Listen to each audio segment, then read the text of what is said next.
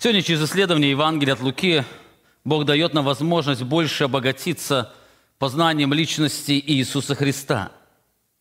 Дело в том, что на протяжении истории церкви было много людей, которые претендовали на мессианство, увлекая людей за собою.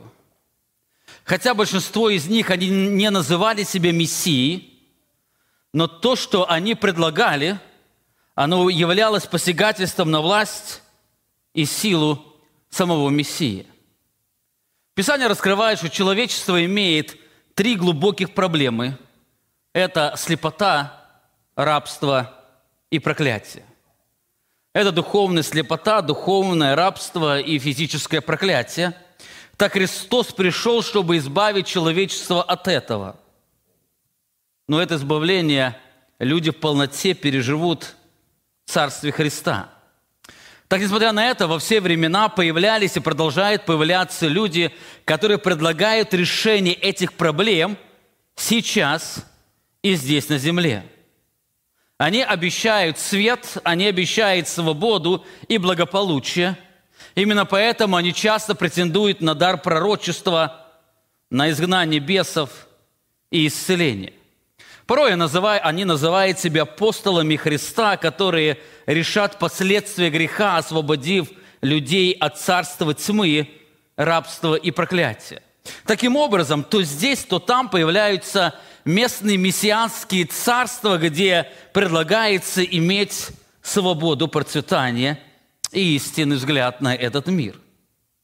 Эта проблема настолько пропитала сегодня современное общество, что в сознании людей появилась путаница.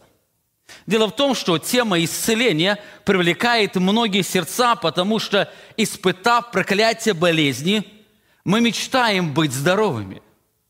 Многие в эти дни болели, и когда люди переживают боль, они ожидают или желают выздоровления, они молятся об этом Богу, они принимают определенные лекарства с одной целью, чтобы быть здоровым. Те люди, которые переживали более сильнейшие страдания, более долгий период болезни, они в большей степени жили этим ожиданием, потому что болезни приносят боль и страдания. Это не случайно. Мы мечтаем о здоровье, потому что мы не созданы быть рабами греха и проклятия. Каждый из нас мечтает освободиться от проклятия болезни и смерти, и это желание не является греховным. Наоборот, Бог хочет, чтобы мы жили Его обетованием и ожиданием свободы от данного проклятия. Апостол Павел пишет верующим людям, что Дух Святой, Он сегодня побуждает нас к этому особому ожиданию. Римлянам 8 глава сказано: «Но не только она, не только творение, но и мы сами, имея начаток Духа, и мы в себе стенаем, ожидая усыновления и искупления тела нашего».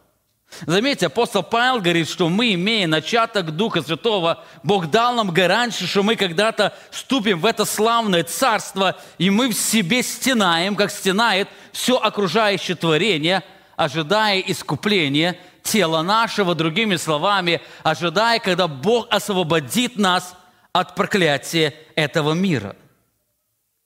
В книге Откровения мы читаем удивительное обетование, которое Бог говорит своим детям: «И отрет Бог всякую слезу с очей их, и смерти не будет уже.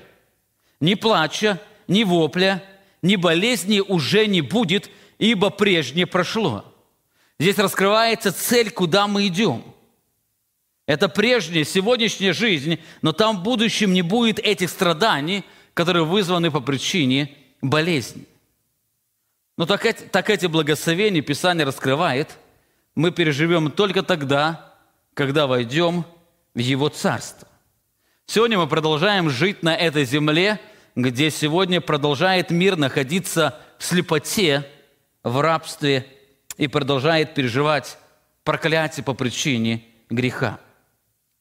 Несмотря на то, что это мы переживем в будущем, сегодня постоянно появляются люди, которые предлагают эти благословения пережить здесь и сейчас.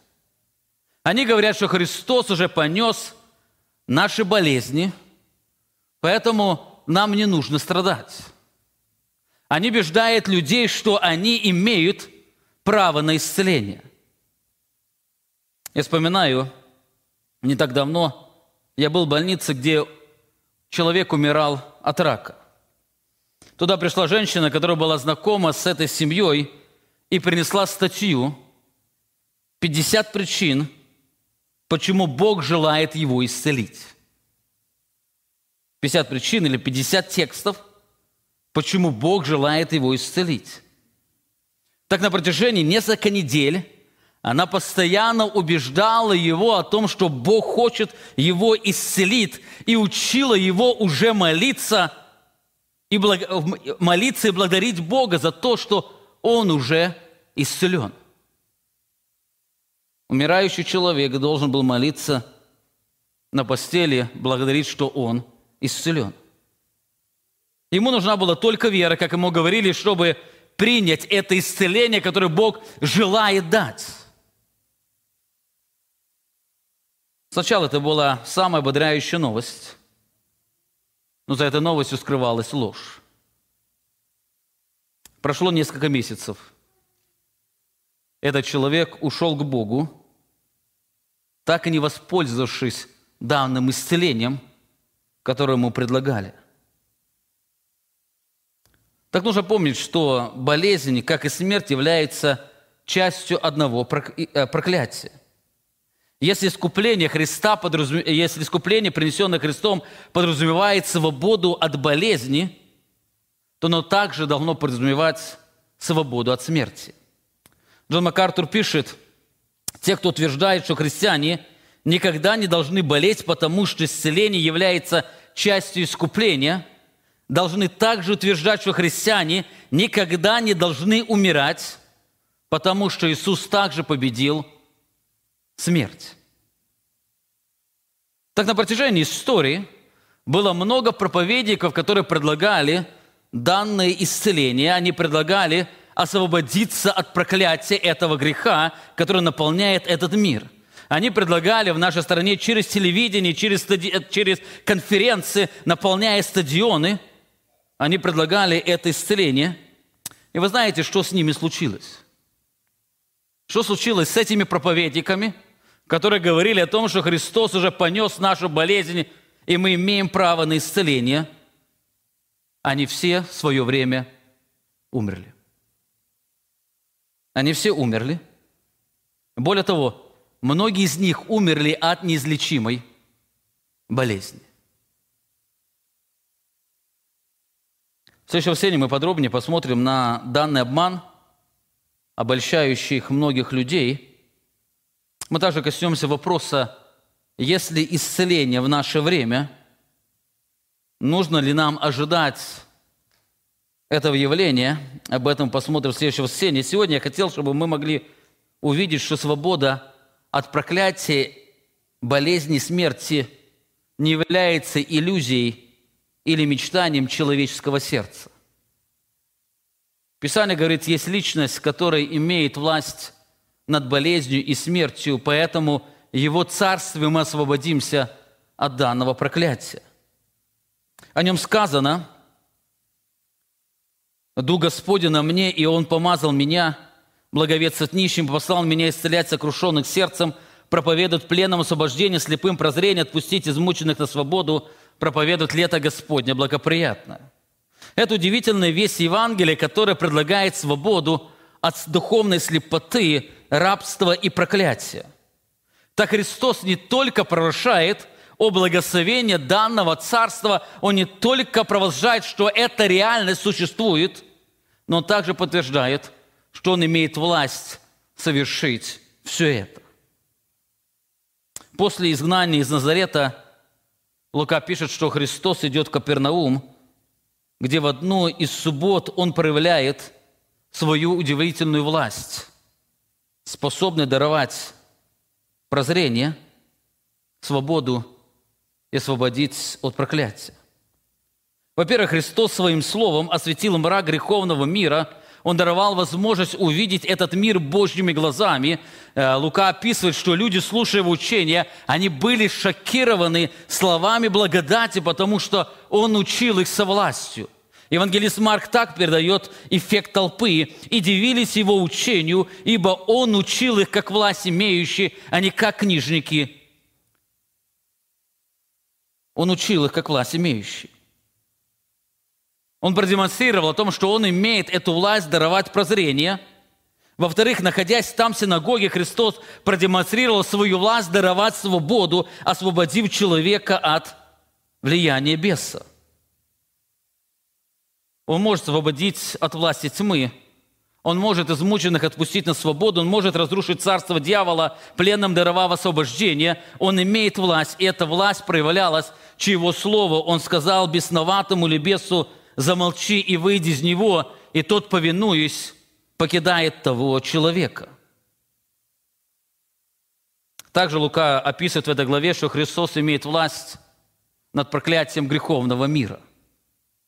Он имеет власть не только над словом, не только над бесовским миром, но также имеет власть над болезнью, о чем Лука повествует дальше. Именно эти стихи станут сегодня стихами нашего исследования. Лука пишет: «Выйдя из синагоги, он вошел в дом Симона. Теща Симонова была одержима сильной горячкою, и просили его о ней. Подойдя к ней, он запретил горячке и оставила ее, и тотчас встала и служила им». Это короткое, но удивительное повествование, которое раскрывает или описывает нам удивительное чудо исцеления тещи Петра. Так вначале Лука указывает на время и место данного события. Когда произошло исцеление, он пишет, что, выйдя из синагоги, он вошел в дом Симона. Здесь Лука продолжает описывать один из дней Иисуса Христа. Выражение «выйдя из синагоги» указывает на последовательность повествования. До этого Лука описывает служение Христа в синагоге, где он учил и изгнал беса из одержимого человека. Выйдя оттуда, он идет в дом Симона. Здесь Лука не называет, что это Петр, потому что было для всех понятно, о ком идет речь. Это Симон Петр, который впоследствии последовал за Христом. Так в контексте мы видим, что это произошло в одну из суббот. Обычно служение в синагоге в субботу заканчивалось к полудню. Люди утром шли в синагогу, там слушали Божье Слово, пели, молились и потом возвращались к себе домой. Обычно по традиции после синагоги был праздничный ужин, на котором был обильный стол и особое блюдо, которое приготовила хозяйка. Это был выходной день, где люди общались с семьей. Она очень похожа на то, что сегодня происходит в нашей стране в воскресенье. Так после синагоги Лука описывает, что Христос идет в дом Симона. Заметьте, он здесь еще не назван Петром, он не назван учеником или апостолом. Призвание его к служению Лука описывает только в следующей главе. Так в этот момент он еще не является учеником Иисуса Христа. Мы не знаем, почему именно к нему идет учитель. Из Евангелия от Иоанна мы знаем, что Петр познакомился со Христом еще до этого времени. Он познакомился с ним, когда ходил к Иордану послушать проповедь Иоанна Крестителя. Евангелист Иоанн описывает это удивительное знакомство в 1 главе. На другой день опять стоял Иоанн и двое из учеников его, и увидел идущего Иисуса, сказал: «Вот Агнец Божий». Услышав от него сии слова, оба ученики пошли за Иисусом. Иисус же, обратившись и увидев их идущих, говорит им: «Что вам надобно?» Они сказали ему: «Рави», что значит «учитель», «где живешь?» Говорит им: «Пойдите и увидите». Они пошли и увидели, где он живет. И пробыли у него день тот. Было около 9 часа. Один из двух слышавших от Иоанна об Иисусе и последовавший за ним был Андрей, брат Симона Петра. Написано, он первый находит брата своего Симона и говорит ему: мы нашли Мессию, что значит Христос, и привел его к Иисусу. Иисус же, взглянув на него, сказал: ты Симон, сын Ионин, ты наречешься Кифа, что значит камень Петр.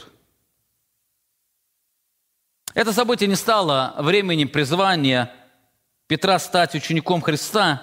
Кстати, в этот момент Христос не дает ему даже новое имя, он только порушает факт, что настанет время, когда он наречется в будущем времени, его назовут Петром, что значит камень. Так, пробыв некоторое время с учителем, Симон вместе с Андреем возвращается в Капернаум к своему ремеслу, а Христос продолжает ходить по Галилее, проповедуя Евангелие Царства Божия. Так через некоторое время мы видим, они вновь встречаются, только теперь в синагоге в Капернауме. Смотря на данное повествование, мы видим, что Симон, как и все благочестивые люди, со своей семьей в субботу идет в синагогу. Я не знаю, знал ли он о том, что там будет Христос или нет, но, как обычно все люди, он пошел в синагогу. Всю неделю он трудился, ловя рыбу, а в выходной день он идет в синагогу. Хотя Петр родился в Вифсаиде, это город, который находился недалеко от Капернаума, в это время мы видим, что он уже жил в Капернауме, там был его дом.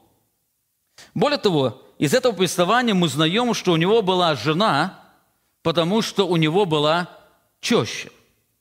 Кстати, католические священники, следуя или говоря о преемственности Петра, они ведут холостой образ жизни, говоря о том, что у священника не должна быть жена, но у Петра мы видим, что была жена, потому что у него была теща. Так, последовав за Христом, он не оставил свою жену и детей. Из послания к Коринфской церкви мы узнаем, что Петр имел жену во время написания данного послания или через 20 лет уже служения его. Апостол Павел пишет: «Или не имеем власть иметь спутницу, сестру-жену, как и прочие апостолы и братья Господни и Кифа». Кифа или Петр, другие апостолы и братья Иисуса Христа, они имели жен. Традиция также гласит, что у Петра были дети. Таким образом, здесь Петр со своей семьей, он идет в синагогу. Вы помните, к этому времени он еще не был учеником Христа, поэтому после долгой недели, в субботу, он с семьей идет в синагогу, где вместе с окружающими людьми слушает удивительную проповедь Христа. Евангелист Марк добавляет, что Петр был не один, но с ним в этой синагоге был также брат его Андрей и их знакомые друзья, сыновья Завидея. В Марка читаем: «Выйдя вскоре из синагоги, пришли в дом Симона и Андрея с Иаковом и Иоанном». Так, находясь в синагоге с окружающими людьми, мы видим, что Петр, Андрей, Иаков и Иоанн, они также соприкоснулись с удивительным учением Иисуса Христа. Эта проповедь также вызвала в них особое изумление. Они также были испуганы криком бесноватого и поражены удивительной силой Христа. По всей видимости, после окончания службы Симон приглашает Иисуса к себе домой, чтобы вкусить субботний ужин. Итак, вначале Лука пишет, что в одну из субботних день, когда Христос, находясь в синагоге, продемонстрировал свою силу в слове, он идет в дом Симона. Именно в этот момент все присутствующие переживали особый восторг от увиденного и услышанного. Во-вторых, Лука раскрывает, что в это время Симон переживал трудное время. У него сильно заболела теща. Скорее всего, именно для этого Симон позвал учителя, потому что у него болела теща. Лука более подробнее описывает болезнь тещи Симона или Петра. Выйдя из синагоги, Лука пишет, он вошел в дом Симона. Теща же Симонова была одержима сильною горячкою. Если евангелисты Матфей и Марк просто пишут, что она лежала в горячке, то Лука дает немного больше информации о ее болезни. Скорее всего, евангелист Лука был врачом, поэтому он более пристальный или детальный описывал болезни людей. Так здесь Лука говорит или раскрывает несколько слов, которые описывают нам болезни тещи. Во-первых, у тещи была сильная горячка. Слово «горячка», она переводится как лихорадка или жар. Другими словами, у нее была повышенная температура. Во-вторых, Лука указывает, что у ней была сильная горячка или сильно повышенная температура. Слово «сильная» является переводом греческого слова «мега», что означает «достаточно большая». Это была большая температура, можно сказать, что она сгорала от температуры. Современным языком можно сказать, что у нее температура была больше 40 по Цельсию или больше 104 по Фаренгейту. Это была сильная температура. Более того, Лука добавляет еще одно слово. Написано, она была одержима этой горячкой или одержима сильной горячкой. Данное слово обычно означает, что она была охвачена, страдала или томилась от этой горячки. В настоящее время данного глагола указывает, что данная болезнь или сильная температура приносила ей сильную боль, страдания и заставляла ее лежать на кровати. Из описания можно предположить, что у ней была вирусная инфекция, которая выражалась в сильной температуре. В то время еще не было антибиотиков, поэтому положение было достаточно опасным. Эта болезнь могла угрожать ее жизни. Именно поэтому многие в доме, они находились в суете. Лука отмечает, что теща Симона переживала сильную температуру, сильную болезнь. Итак, мы видим, что Христос в один из субботних дней выходит из синагоги, он идет в дом Петра. В это время Симон переживал трудное время, у него сильно заболела теща, которая страдала от высокой температуры. Войдя в дом, Христос сразу столкнулся с просьбой присутствующих людей.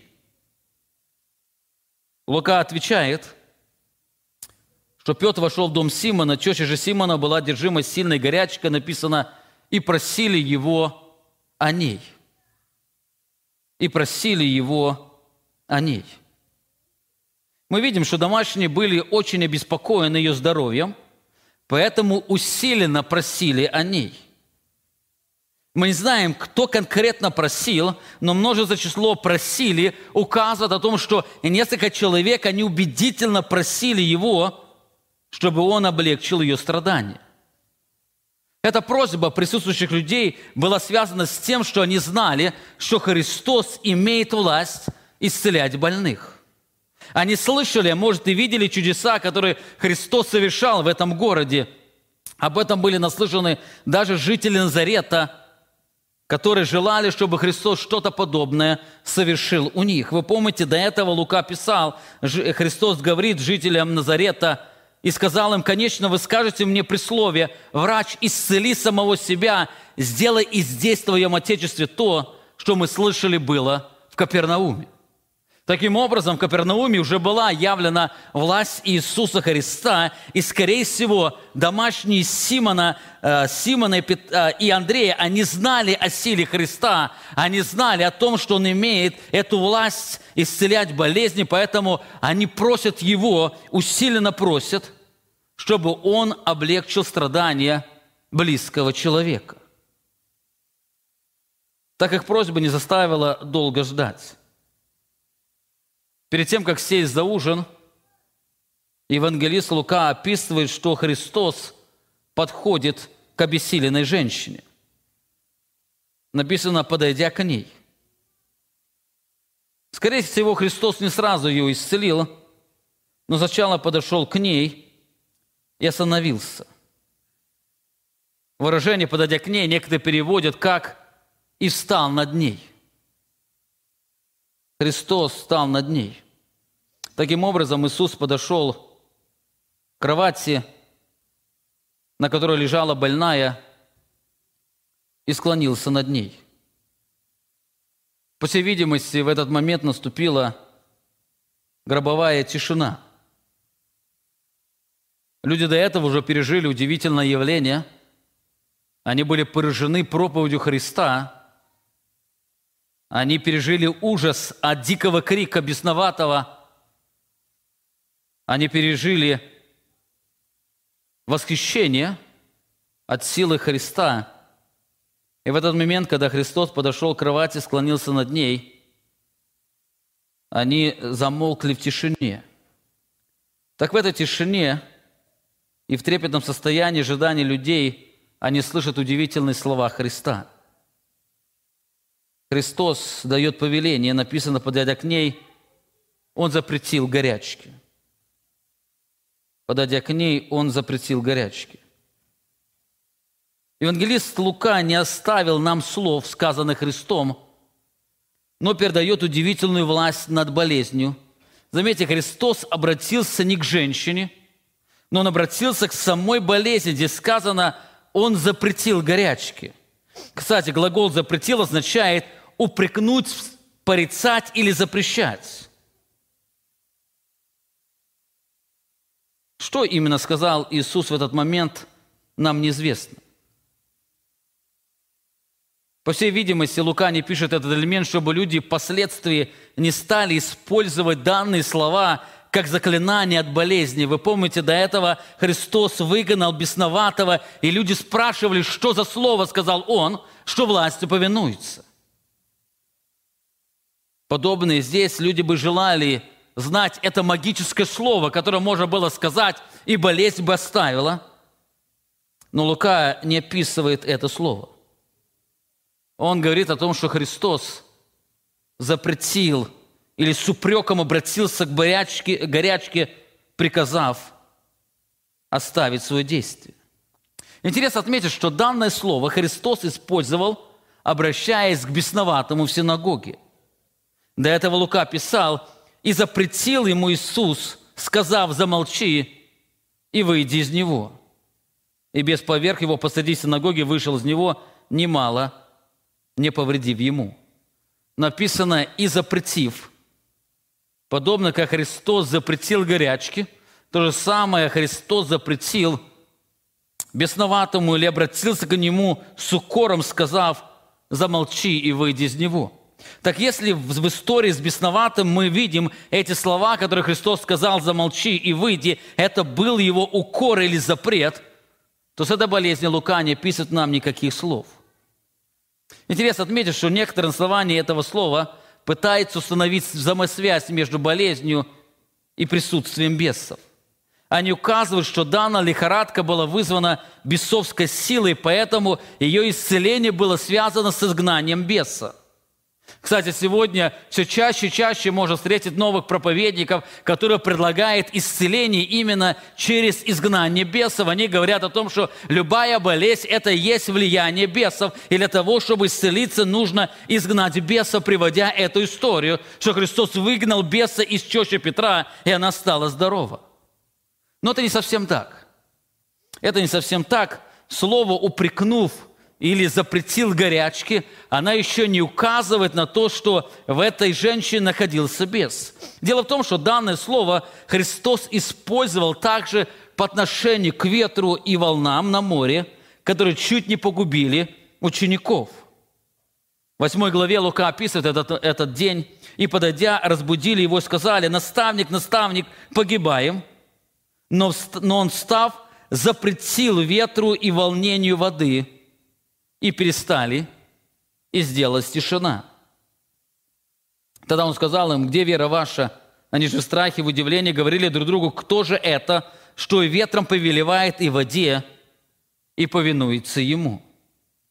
Здесь Лука использует то же самое слово «запретил», как Христос запретил бесу, Он запретил горячке, здесь Он запрещает ветру и воде. То, что здесь Христос обращается к ветру и воде, который проявляет послушание, подчеркивает Его власть над этим явлением.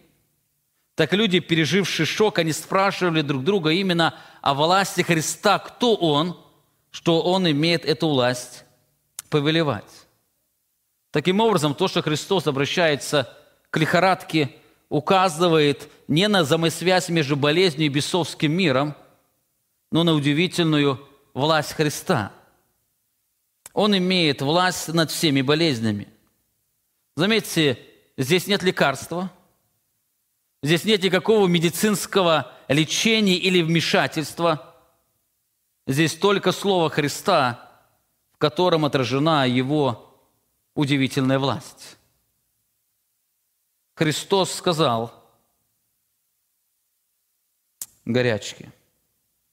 Итак, мы видим Лука, отмечает, что в одну из субботних дней Христос, выйдя из синагоги, вошел в дом Петра. В это время теща Симона мучилась от сильной температуры. Войдя в дом, Христос сразу столкнулся с просьбой присутствующих в доме, которые хотели, чтобы Он облегчил ее страдания.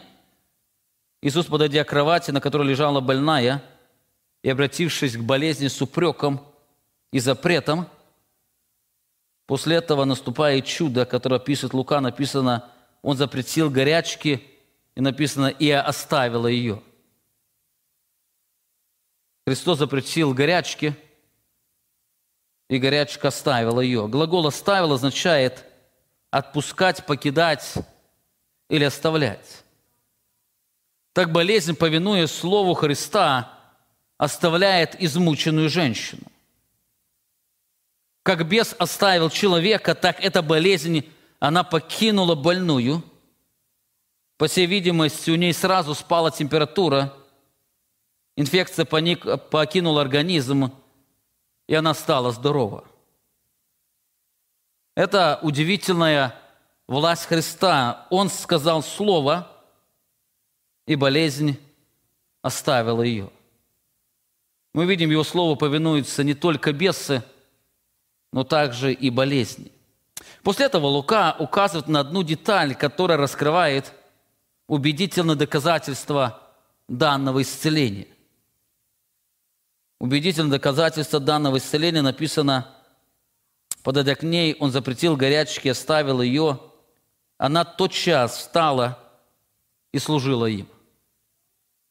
Она тотчас встала и служила им. Именно в этот момент написано, она встала и служила им. Не пробегайте мимо этих слов, потому что они показывают удивительную власть Христа над болезнью. Вы помните, они вернулись в синагоги для того, чтобы вкушать праздничный ужин. Подумайте, что обычно делают мамы во время праздничного ужина? Или вы, когда посещаете дом тещи, что она обычно делает? Они обычно служат. Я каждое воскресенье после собрания еду или к маме, или к теще. И обычно они служат. Я еще, кстати, не помню момента, когда я приехал,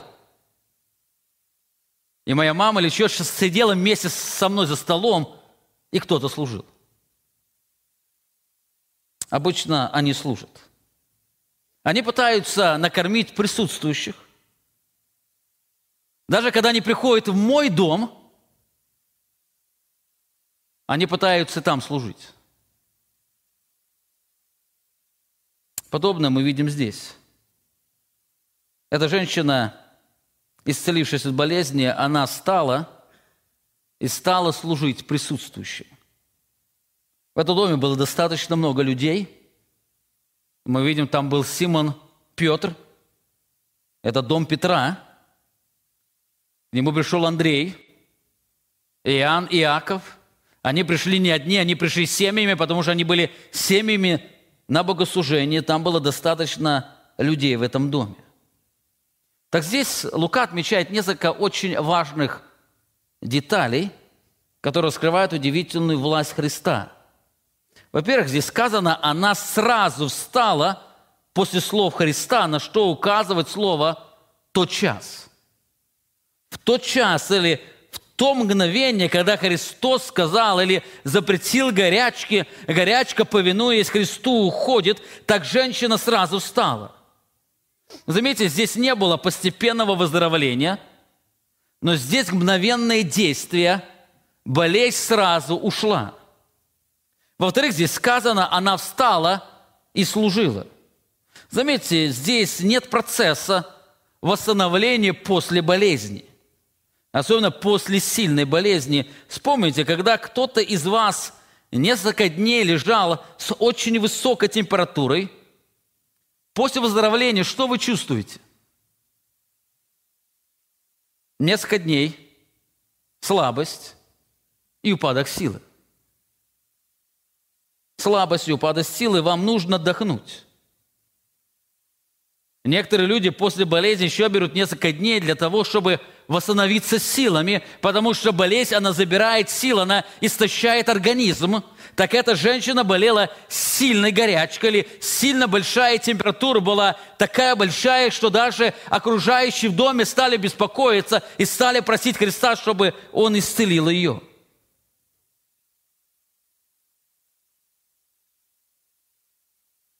Ей нужно время было, чтобы восстановиться от сильной болезни, но здесь не было так. Написано, после слов Христа у нее совершенно не было остаточных симптомов болезни. Написано, она встала с постели, как будто не болела. Это исцеление отличается от того, что мы говорим об исцелении сегодня в ответ на нашу молитву. Например, когда мы не так давно слышали, что Бог исцелил Ирину от рака, что мы подразумевали? Мы подразумевали постепенный процесс.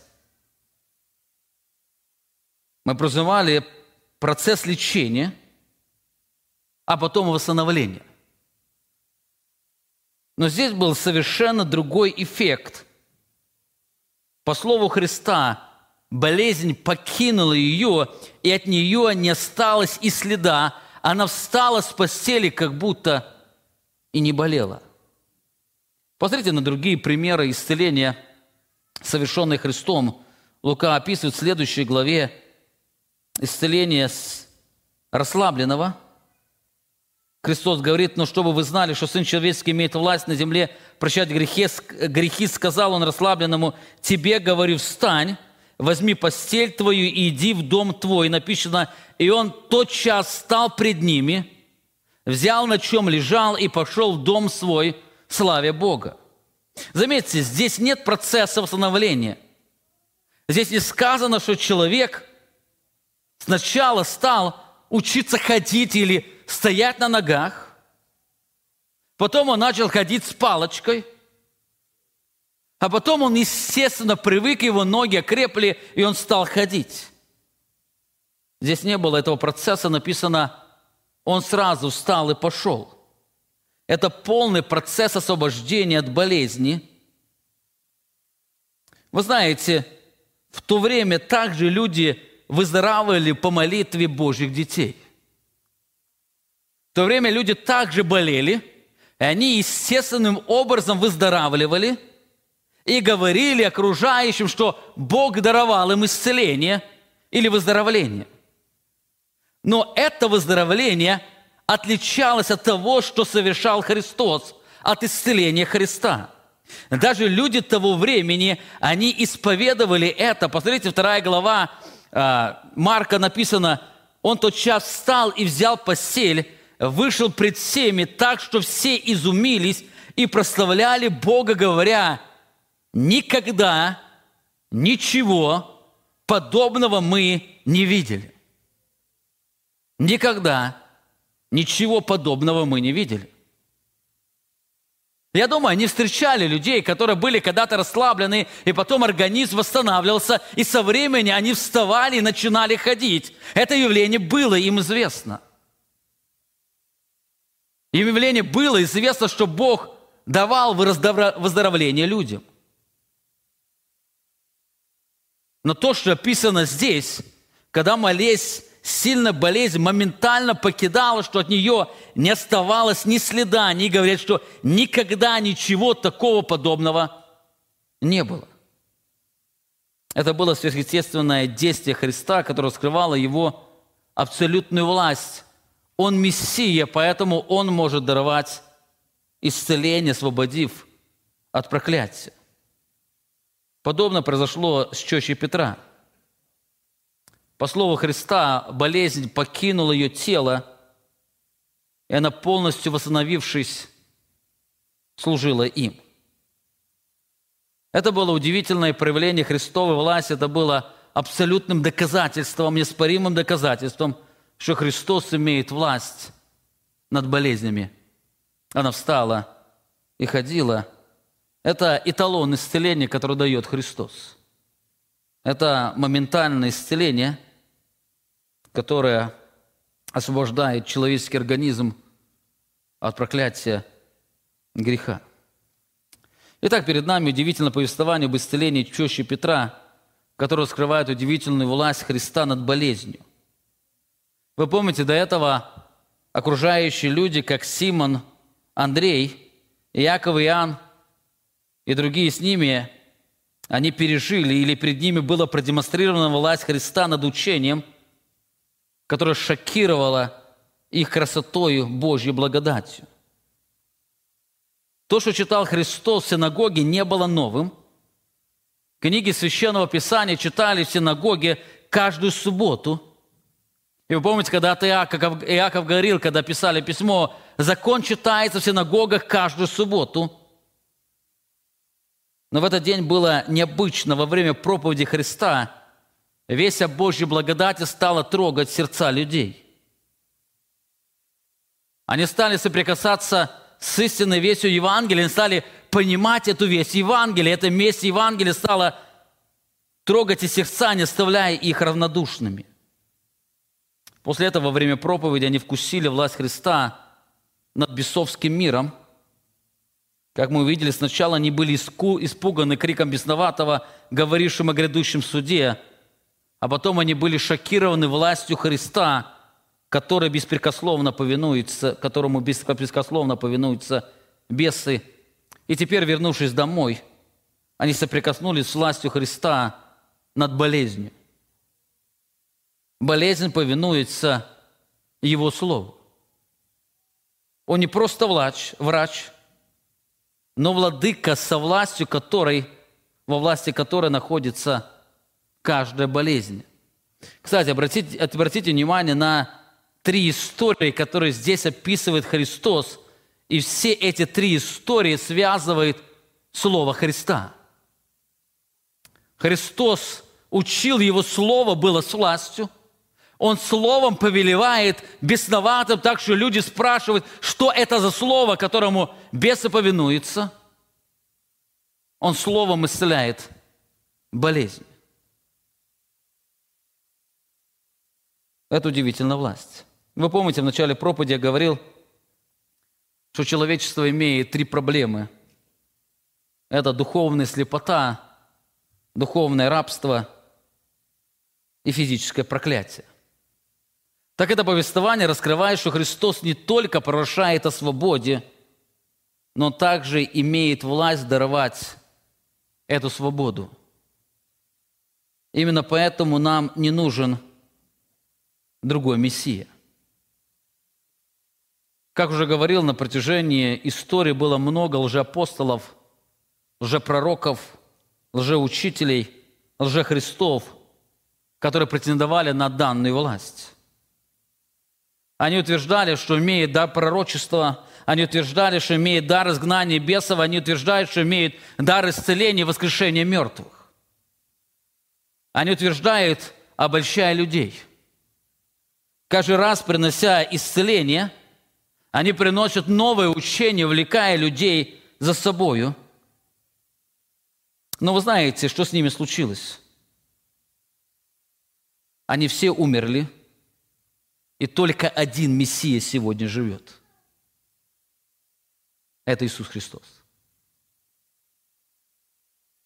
Все сегодня люди, которые претендовали на мессианство, которые говорили о том, что им эта власть передана Христом, они готовы восстановить этот мир, освободив от проклятия, от греха и рабства. Все они умерли, так и не воспользовавшись этой властью. Но сегодня живет только один Мессия, Он жив, потому что Он имеет власть над адом и смертью. Именно об этом Христос говорил, когда встретился с Иоанном на острове Патмос. Иоанна Откровение, 1 глава, 18 стих сказано: «И живой, и был мертв, и се жив во веки веков. Аминь». Говорит, «Имею ключи ада и смерти». Изучая этот текст, мы говорили, иметь ключи – это значит иметь власть. Христос говорит, что Он живой, Он был мертв, но Он сейчас живой, потому что Он имеет ключи ада и смерти. Кто-то может спросить, а как насчет тех, кто утверждает, что имеет дар исцеления? Как насчет тех, кто сегодня утверждает, что они пережили какое-то исцеление? Существует ли сегодня вообще исцеление?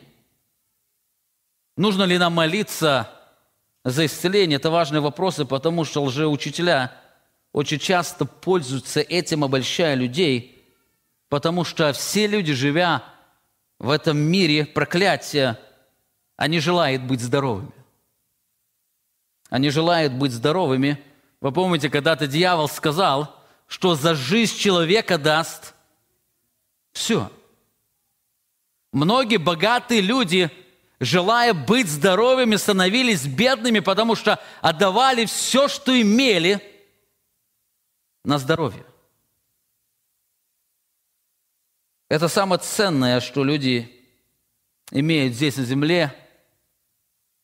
Это то, что им не подвластно, поэтому они стремятся к этому. И многие лжеучители, они пользуются этим, увлекая людей.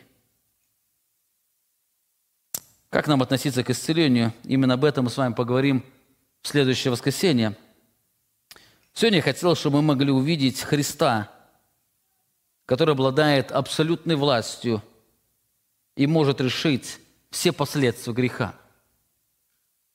Христос, который может дать духовное прозрение, Христос, который может дать настоящую свободу, Христос, который может решить проблему проклятия, освободив от болезни. Именно эффект этой власти мы с вами переживем в Его Царстве. Да, сегодня есть много мессий, которые предлагают эти благословения в их Царстве здесь на земле, но у нас есть настоящий Мессия, который имеет настоящую власть. И все эти благословения мы переживем в Его Царстве. О Нем сказано: «И отрет Бог всякую слезу с очей их, и смерти не будет уже. Ни плача, ни вопля, ни болезни уже не будет, ибо прежнее прошло». Это удивительный эффект, который мы переживем в будущем. Там болезни не будет. То, что Христос раскрывает, что болезни уже не будет, в то время раскрывает, что до этого момента, пока не будет разрушена наша земля, до этого момента, пока не будет создано новое небо, новая земля, человечество всегда будет соприкасаться с проклятием болезни. Они будут сопровождать людей, люди будут в стенании ожидать славного искупления, но настанет момент, когда, войдя в Царство Христа, мы переживем эту свободу, потому что Он имеет эту власть. Пусть это упование на настоящего славного Мессию, обладающего властью, наполнено будет ваше сердце. Аминь. Помолимся. Непостижимый, славный Бог, Ты даровал нам сегодня удивительную возможность в это время, когда многие переживают болезнь, соприкоснуться с Твоим Словом, которое раскрывает удивительную власть Твоего Сына. Удивительную власть Твоего раба, Мессии, который не только прошал о свободе, но может даровать ее. И Ты сегодня раскрывал о том, что есть истинный Мессия, который приносит настоящую свободу от проклятия, греха и рабства. Настоящий Мессия, который дает настоящее прозрение.